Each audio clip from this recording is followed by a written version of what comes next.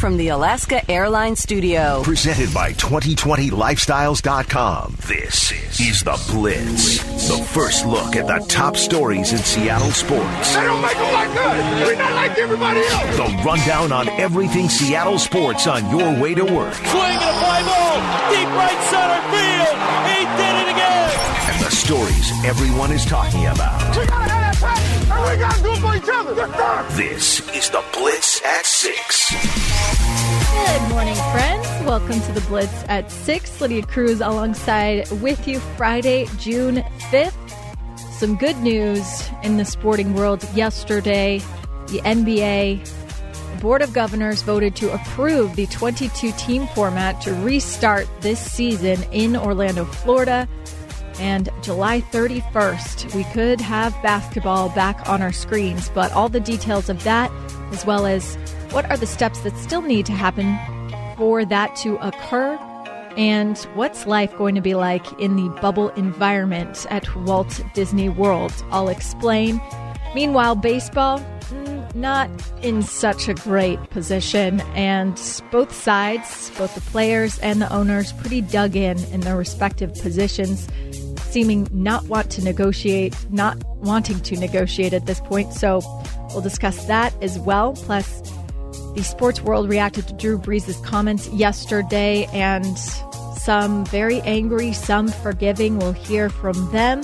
Right now, let's get to your headlines. The NBA Board of Governors voted yesterday to approve the 22-team format to restart the league, to restart the season on July 31st in Orlando, Florida. According to ESPN, the vote was 29-1, with the only team voting no, the Portland Trail Blazers. The National Basketball Players Association has been working with league officials on the plan, and the NBPA team player representatives have a conference call set for today to approve the proposal. NBA Commissioner Adam Silver said in a statement yesterday, quote, "The board's approval of the restart format is a necessary step towards resuming the NBA season. While the COVID-19 pandemic presents formidable challenges, we are hopeful of finishing the season in a safe and responsible manner based on strict protocols now being finalized with public health officials and medical experts." Adam Silver also talking to TNT Sports yesterday and saying they've learned a lot about the virus since March. One of the things we know, we've learned a lot more about the virus since we shut down in March. And the data is demonstrating that for the most part, there are exceptions, that healthy young people are the least vulnerable. Adam Silver also on the fact that some coaches will have to maintain social distancing protocol, maybe more so than others. But there are also people involved in this league, particularly some of the coaches who are obviously older people. And we also know people at any age who have underlying conditions are more vulnerable. So we're going to have to work through protocols, and it may be, for example, certain coaches may not be able to be the bench coach. They may have to retain social distancing protocols, and maybe they can be in the front of a room, a locker room or a ballroom with a whiteboard, but when it comes to actual play, we're not going to want them that close to players in order to protect them. So those are all issues we're continuing to work through. While the overall news is good, there might be some pushback on that detail there. Adrian Wojnarowski mentioning yesterday that you might get some pushback from some of the older NBA coaches on only them wearing masks. I talked to Mike D'Antoni from Houston, Alvin Gentry, the New Orleans coach, both north of 67, about the possibility that they might have to wear masks coaching their team, while other coaches, younger coaches who were in less potentially vulnerable age brackets for COVID, would not be wearing masks. And, both coaches really pushed back at the idea of them being singled out. And I think they felt if you want to have all of the coaches wear masks, because that's an important safety protocol, absolutely. But don't single us out. Adam Silver, more from him in his statement. He also talked about everything going on in America right now, said, quote, "We also recognize that as we prepare to resume play, our society is reeling from recent tragedies of racial violence and injustice, and we will continue to work closely with our teams and players to use our collective resources and influence to address these issues in very real and concrete ways." Adam Silver mentioning that as well in his interview yesterday. One of the NBA's best traits, he says, is tolerance. Whether it's retired players like Steven Jackson or, current players who are speaking out on these issues. And I think of course, I've been listening to the back and forth just now. And I think even on these issues, it's never going to be the case we're all going to agree. But I also think one of the values of the NBA has always been tolerance. So I also think we have to be willing to listen to each other and even accept that we're not always going to agree on what the solutions are. And occasionally people are going to unintentionally say something that has a different meaning to other people. And that's one of the things we're all learning now. As for the actual format and how it will work, here Adam Silver is explaining. And ultimately we concluded the fairest way to do this would be to take the 16 teams that as of March 11th would have qualified 8 in the West, 8 in the East for the playoffs, but then to take what we're calling the 6 other bubble teams, and that is, and it turns out it's 5 teams in the West and 1 team in the East, and those are the teams that were within 6 games of the 8th seed. And then we would begin playing by having what we're calling seeding games, and that is games to determine who ultimately should be the top 8 in the West and the top 8 in the East. And it will also give the players an opportunity after training camp to play not quite regular season games, but meaningful games before they go right into the playoffs. So under the plan, 13 Western Conference teams, 9 Eastern Conference teams will play 8 regular season seeding games, a possible play-in tournament for the 8th seed, and playoffs at the Walt Disney World Resort. The top 16 teams in the Eastern and Western Conferences will be joined by teams currently within 6 games of 8th place in the 2 conferences: New Orleans, Portland, San Antonio, Sacramento, Phoenix, and Washington. The play-in tournament will include the number 8 and number 9 teams in a conference if the 9th seed finishes the regular season within 4 games of the 8th. In that case, the number 9 seed would need to beat the number 8 seed twice to earn the playoff berth, while the number 8 would need 1 win from the 2 potential games.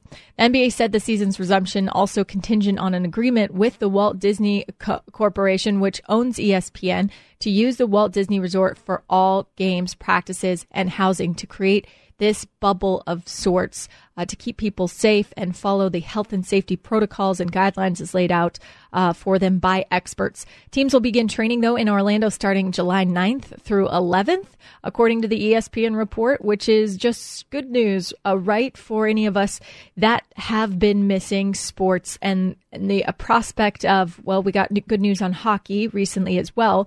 But the fact that we could have basketball back on our screens and pretty soon we could have playoff basketball as well is an exciting proposition.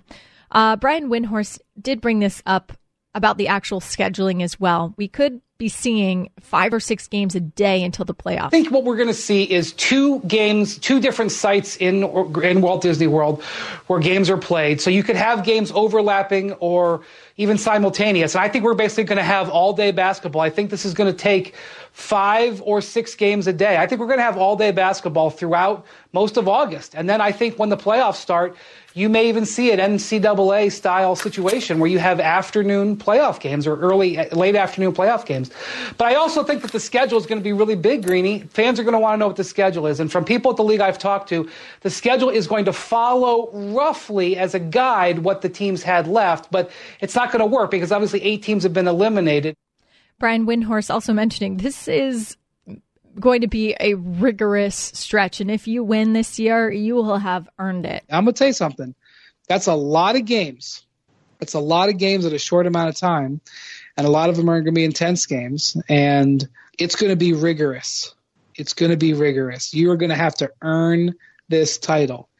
I reject the notion of an asterisk. I think it's going to be hard as hell. But I'm not going to be able to talk people out of it. Adrian Wojnarowski also mentioning players don't have a vote on this, but expects that they would be on board anyway. There is nothing in the players' constitution that they have to have a vote on this. They have worked with the Players Association, Michelle Roberts, Chris Paul, every step of the way on the details in this 22-team plan. And so it is really a formality then that the players now will take it, explain the details to their membership, and they're expected to join in on approval, and we will be a step closer to the league returning and resuming the 2019-20 season. Of course, I mentioned those health and safety protocols, life in the NBA bubble. What will that look like exactly? Well, players and coaches, they'll be allowed to golf, to eat at outdoor restaurants, but they have to maintain social distancing standards. The NBA also planning to have uniform daily testing for the coronavirus within the Disney campus environment. And if a player tests positive for the virus, the league's intent will be to remove that player from the team, to quarantine and receive treatment individually, and continue to test other team members as they play on, according to this report. Coming up next on the Blitz, quite a different situation where baseball is in two parties that don't seem to want to budge when it comes to the players and the owners. What's the latest on those negotiations? It's next on the Blitz right here on 710 ESPN Seattle.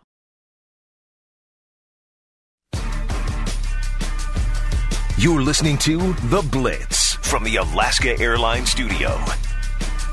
Welcome back to The Blitz at 6. Lydia Cruz alongside with you. It is Friday. It's just a piece of good news in itself, but also we heard earlier in the hour the NBA Board of Governors voting yesterday to approve their return to play plan, and July 31st could be the start of that, which is pretty exciting. Also, we'll just keep going with the good news before, sadly, we get to baseball's news. But the NFL yesterday informed the league's 32 teams that coaches will be allowed back at team facilities today, with the expectation that the Seahawks will be among the teams whose coaches will soon be back at work. But coaches have been kept out for now as part of the safety and health protocols for COVID-19, but will now be allowed back if teams have received the clearance from local and state governments. According to Ian Rappaport of the NFL Network, the league anticipates that only the 49ers will not be able to get into their facility today. As of yesterday, the Seahawks were not among those teams that had gotten approval to return to their facility, but King County remains in phase 1 of the state's reopening plan, which allows for only essential businesses to be open. But the county has applied for a modified phase 1 of the Safe Start plan that would allow for limited openings of more businesses, and which would likely clear the way for the Seahawks to have coaches return to their facility. The entire time, the NFL is trying to keep things on a level playing field, and they've stated ideally they would not move ahead with any plans regarding coaches and our players getting back into team facilities until all 32 teams would be able to do so at once. The NFL has been allowing teams to have up to 75 employees in their team facilities, but no players or coaches unless the players are in the part of the physical rehab program. The NFL also allowing teams, or saying that teams up to 100 employees will be allowed back in buildings as of today. But with coaches not allowed in team facilities, they've been working remotely. We've been hearing stories about some of the epic Zoom calls that have been put on by Pete Carroll, Will Ferrell crashing one of them, as Greg Olsen, of course, in character. And most recently, Steve Kerr, I believe, hopping on one of their Zoom calls after everybody had watched The Last Dance to discuss with them. So pretty cool keeping them engaged that way. But the Seahawks holding those virtual meetings with players as part of the league's offseason program. The window when teams could hold minicamp is June 15th through the 26th, but still without more availability based on local governments. That could all be held virtually for teams. As for the Seahawks, they would likely begin training camp on July 29th. Their first preseason game is August 13th against the Vegas Raiders at CenturyLink Field. Teams can open training camps 15 days before their first game. So July 29th, not that far off, actually. And I've been playing snippets from Pete Carroll's Flying Coach podcast all this week because it was a pretty incredible episode with Greg Popovich and Steve Kerr this week. And there was a lot of material to dig through, about 70 minutes worth.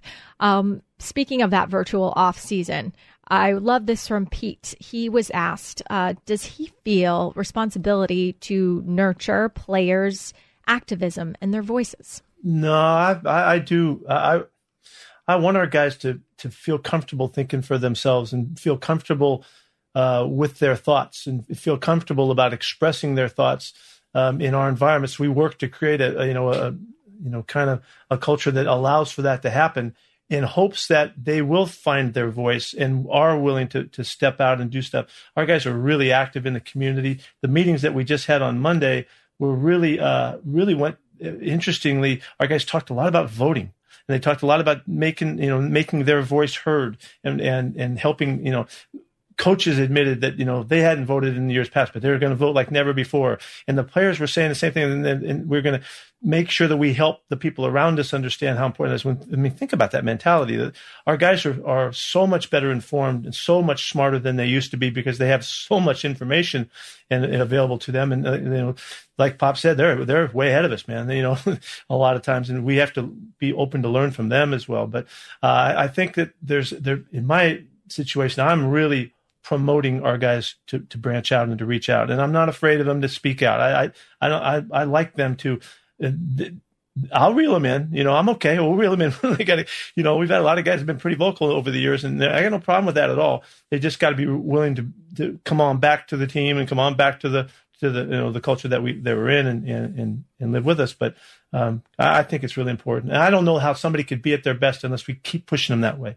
We got to keep pushing them to find themselves and find their voice. Pete Carroll also mentioning that more than ever, they need their players to be great teammates. To me, it's become more apparent how important it is to promote teammates and team. And more than ever, it's always been the team game for us in our sports that we played. But more than ever, the awareness of our guys to be great teammates is more valuable to me and more important to me than it ever has been in my coaching. And what that means is that if you're a great teammate, then you're concerned for others. And the great Bill Russell was in our meeting room, just like you're saying, Pop. We had him in a couple years back. And out of nowhere, he said, you know what it takes to be a great teammate? He said, you got to get up every morning thinking about how you can help one of your teammates be better. And I thought, holy crap, think of that awareness, that you would have that awareness, that you wake up in the morning thinking about your point guard, you're waking up in the morning thinking about my wide receiver. What can I do to help that guy be great? Well, that kind of mentality doesn't have to only be on our teams. Why couldn't that mentality be what it feels like to be an American? That I am part of the team. I am part of this thing. And what can I do to help the people around me? Kennedy said it a long time ago, and why would that not be as important as ever, as opposed to look out for what I got, protect your own, look out, save me, I just think it's such it's a clear thought that, and it takes direction and leadership. And I know this too, Pop, you said it, that it's an environment of you feel good about being there. You feel comfortable. You are a little bit happy because you're doing the good work. You're helping people, and that is so fundamental. But doggone, it's powerful and it's important. And I don't feel it enough, around us. I wish we could feel it more. I wish we could promote it more wherever we go. That was Pete Carroll on this week's episode of the Flying Coach podcast. Give that a listen. Up next on the Blitz, the sports world, including some of his teammates reacting to Drew Brees' comments he made. I'll explain what the reaction was, as well as the spectrum of really angry and upset and not forgiving to acceptance and forgiving and taking this as a teaching and learning moment moving ahead. It's next on the Blitz right here on 710 ESPN Seattle.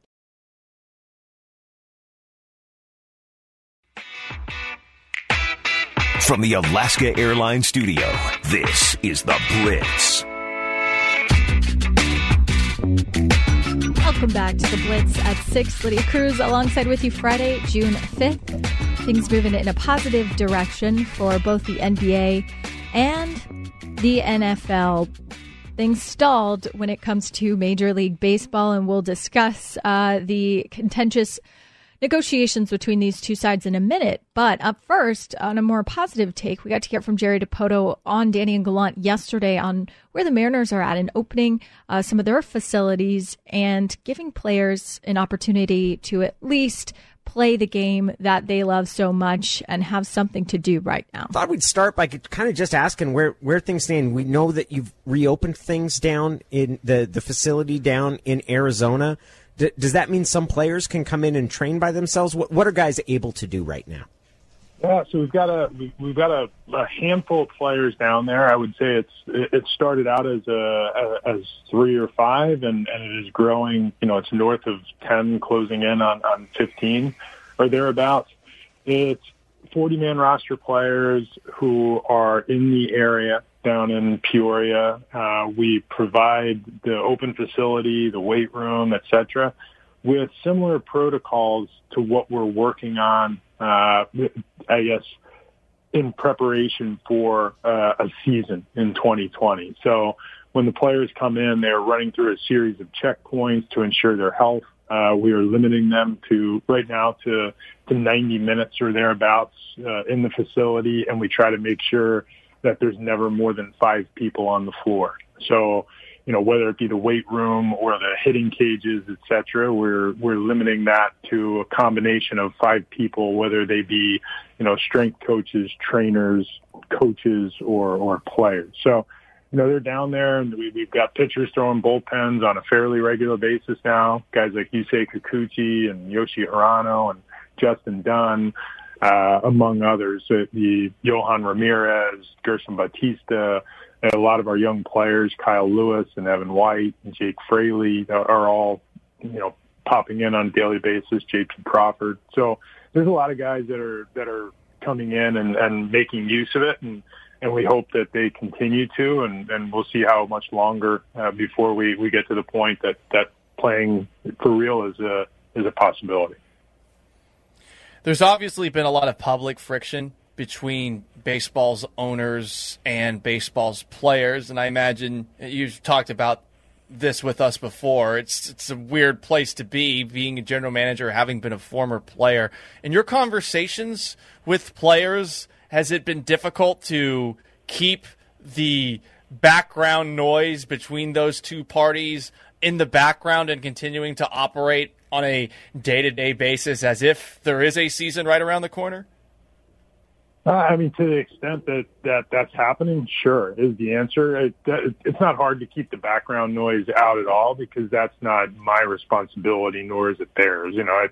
We focus on what's happening with the Mariners and what we're trying to get to for the 2020 season and for the seasons beyond. So all of our conversations with our players are based on, helping them access whatever they need to unlock, as we've referenced it, the best version of themselves. And, right now, a lot of that has been data and technology, because we've been in position to do less physically. And now that we're able to do a little more physically, the guys are constantly on Zoom calls and Microsoft Teams with hitting and pitching coaches, with all of our people. So it's roughly been as close as you can be to business as usual, when the usual is that you're operating from home and you don't have a lot of access to the physical tools you might need.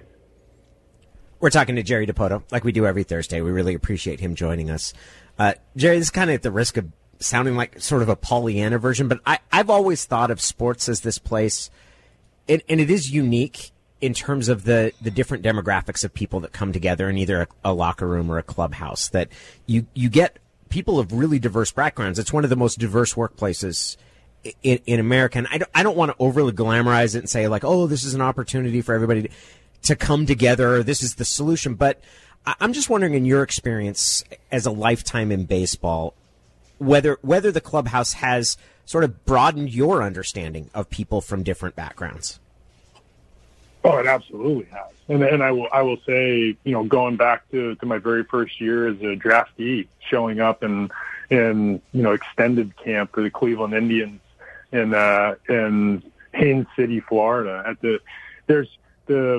You spend more time around people who come from different places. And one of the great wonders of major league clubhouses, and I'd say even more so minor league clubhouses, is when you get 16 and 18 and 21-year-old, young people who are now integrated in such a way where, you really, in a minor league camp, you get 50, 60 brothers that you're operating with, and it's pretty phenomenal. And many of them taught me how, to speak whatever form of Spanish I'm able to speak. Many of them taught me a different world that they come from. And, I grew up in the suburbs near the beach in New Jersey. And a lot of the guys that I played with didn't have that same kind of fortune. They grew up in the Dominican Republic with a dirt floor, or in the inner cities, and really had to fight a much different fight than I did to get there. And I can't tell you the education that it's been for me personally, and And I'd say even these last, 5 years now with the Mariners, or 5 seasons with the Mariners, we have an incredibly diverse clubhouse, and every day I learn something from being around those people, whether it's something cultural or something, about the food that they eat, or the conversations. It's really, it's changed my life. I know my life wouldn't be the same had I not been, I guess, educated in that forum. That was Jerry Dipoto, Mariners GM, on with Danny and Gallant yesterday. Meanwhile, Major League Baseball players, they said they will not take another pay cut and have rejected the league's plan to begin the season, according to a statement Thursday from Union Executive Director Tony Clark. The statement came after a 2-hour conference call of the association's executive board, several other Major League Players Association player leaders, and one day after the league rejected a proposal from the players to play 114 games with full prorated salaries. The league wants a drastically reduced schedule in order for owners to be able to pay players on a per-game basis, because they are sticking with that belief that they will lose a ton of money per game played, and say they either want to play less games at the full prorated salaries, or they originally proposed the 82-game schedule, but with sliding pay cuts. We heard from Jeff Passan yesterday on what makes this so frustrating in the negotiation-wise. In a very confusing place, because right now Major League Baseball feels like it has the advantage. It has the ability to say to the players, we are going to make the season what we want it to be. You guys want your full prorated share of your salary? Fine. We'll give you that. We're just going to do it over 50 games. And the players now have a choice. They either can move somewhere toward the middle and try and make some kind of it's not even a counter proposal at this point, but an offer to the league saying, okay, if you're going to play hardball, we're going to go along with you. Or they can do what they are planning on doing right now, which is staying right there and letting the days continue to tick away with no baseball. And that, Scott, is the most frustrating part of these entire negotiations. Also, Major League Baseball and MLBPA in a unique situation where neither party really has leverage over one another, according to Passan. I mean, MLB seems to think so, and its owners seem to think so. One owner this week said, we're going to play baseball. And I think his perspective was more like, okay, if the union doesn't come to play here, we're just going to tell them this is what you have to do. We're going to set a schedule, and you're going to abide by it. And in truth, Scott, there's nothing that the union can do about that. In terms of, say, a strike, no, can't do it. It would be an illegal strike. It would be against the collective bargaining agreement. It would be overturned immediately. Individual players going and saying, oh, I'm not going to do this. If I was scheduled to make $563,500, the league minimum this year, you already cut that in half for missing half of the season, and now you want to end up paying me $180,000 or $200,000 to go out and play baseball. Great amount of money, don't get me wrong, but I'm not sure that young players want to do that. The problem is, by their March agreement, it says unless you are on an active roster, you do not get service time. And if you do not report, you're going to be put on the restricted list. So the players' backs are against the wall right now. Now, they do have one thing, at least, in their advantage, and that is the playoff format is not part of that March 26th agreement. Major League Baseball wanted to expand from 10 to 14 teams in the playoffs this year. If they don't have a deal with the players, there's absolutely no way that the players are going to okay a playoff expansion. And that's, tens, hundreds, potentially millions of dollars that they would lose out on by having expanded playoffs. Coming up on the Blitz, it is time for the Hot List. The sports world reacting to Drew Brees' comments made earlier this week in an interview with Yahoo Finance, including some of his teammates, and why this could be just a good teaching moment for open dialogue and open conversation. It's next in the Hot List right here on 710 ESPN Seattle.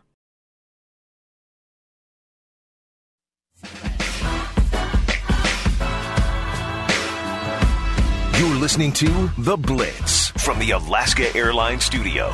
It's time for The Hot List. Holy mackerel! The headlines for the day in sports every morning at 6:45. Heck yes! What are we missing here? A full breakdown of the top stories of today on your morning drive. Let's go!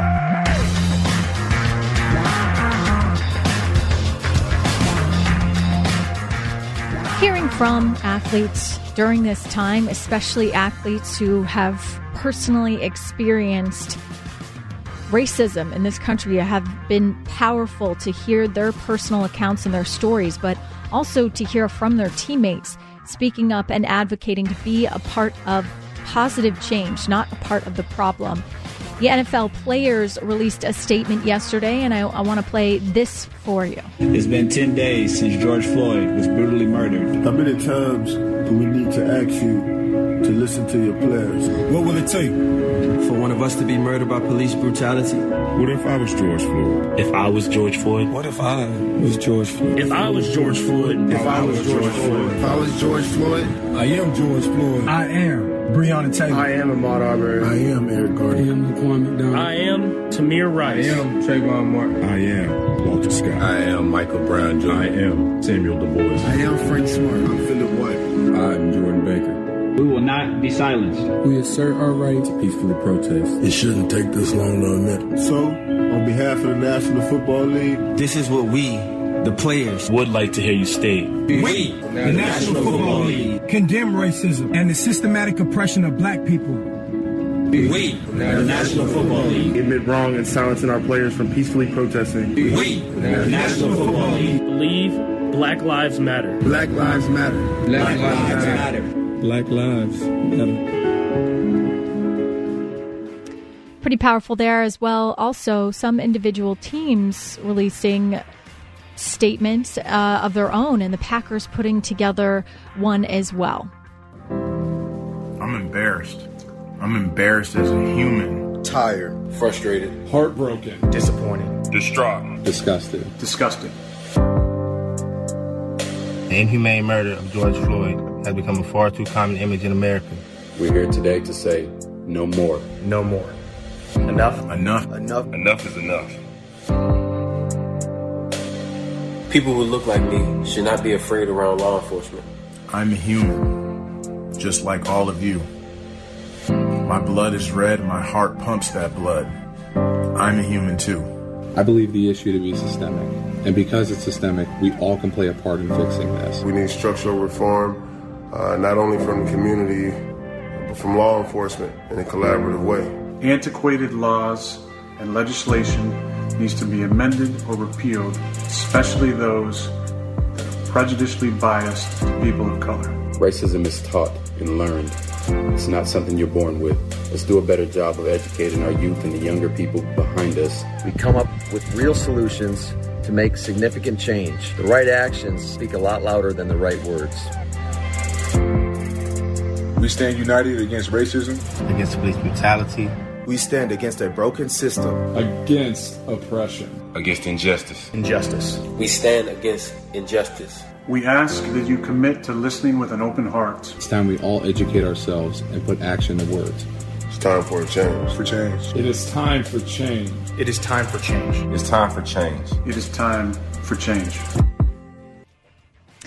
Yeah, pretty cool, pretty powerful there. Also been great to give athletes a platform to explain their different experiences across each of the sports. Torrey Hunter was on yesterday. I'm not sure if it was Spain & Co., but he was on ESPN Radio yesterday talking about how people need to just listen, plain and simple. He also explained how and why he had a no-trade clause to Boston his entire career. I've been called the N-word in Boston 100 times, and I said something about it.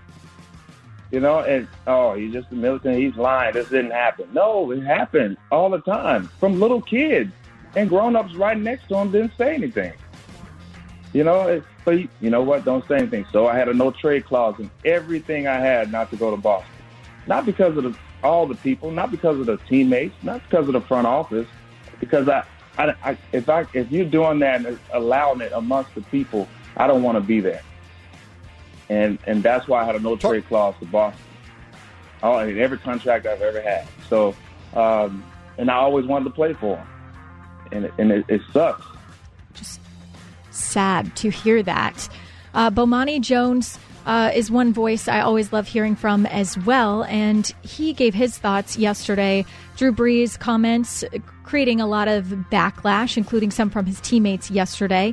Drew Brees apologizing first in a statement, then in a video that he put out on his Instagram. And Bomani, you can listen to On the Right Time with Bomani Jones, said he didn't think Drew Brees expected this backlash. When these questions come up, this is the Drew Brees answer. Like, this is the answer that's in line with his brand. And I imagine that he was stunned when, after the fact, it turned out to be the way that it did with the way that players were reacting, because this doesn't sound terribly different from what he's been. He's been the guy that's the first out with the American flag and all of those things. And then you look up on TV and people on the street in New Orleans are saying, bleep Drew Brees. Malcolm Jenkins, his former teammate and now current teammate, is telling him to shut the bleep up.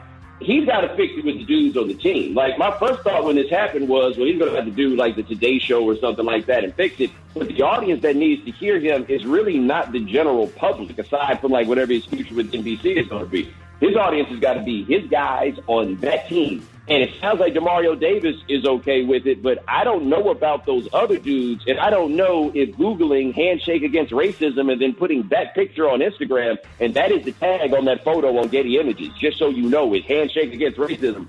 That ain't necessarily the most sincere way to go about it, no matter what the caption is. Demario Davis, the teammate he mentioned, Saints linebacker, on his reaction to Drew Brees' apology. What I will say about Drew, the reason that was upset, people were upset the first time, was because he didn't speak towards racism, and he didn't speak towards the plight of the black community. And that's what we had hoped he would have elaborated on the first time. But what I can say is Drew showed the ultimate move of a leader. He owned his mistake. He owned his mistake, and he moved the conversation back to the issue, which he should have spoke on the first time.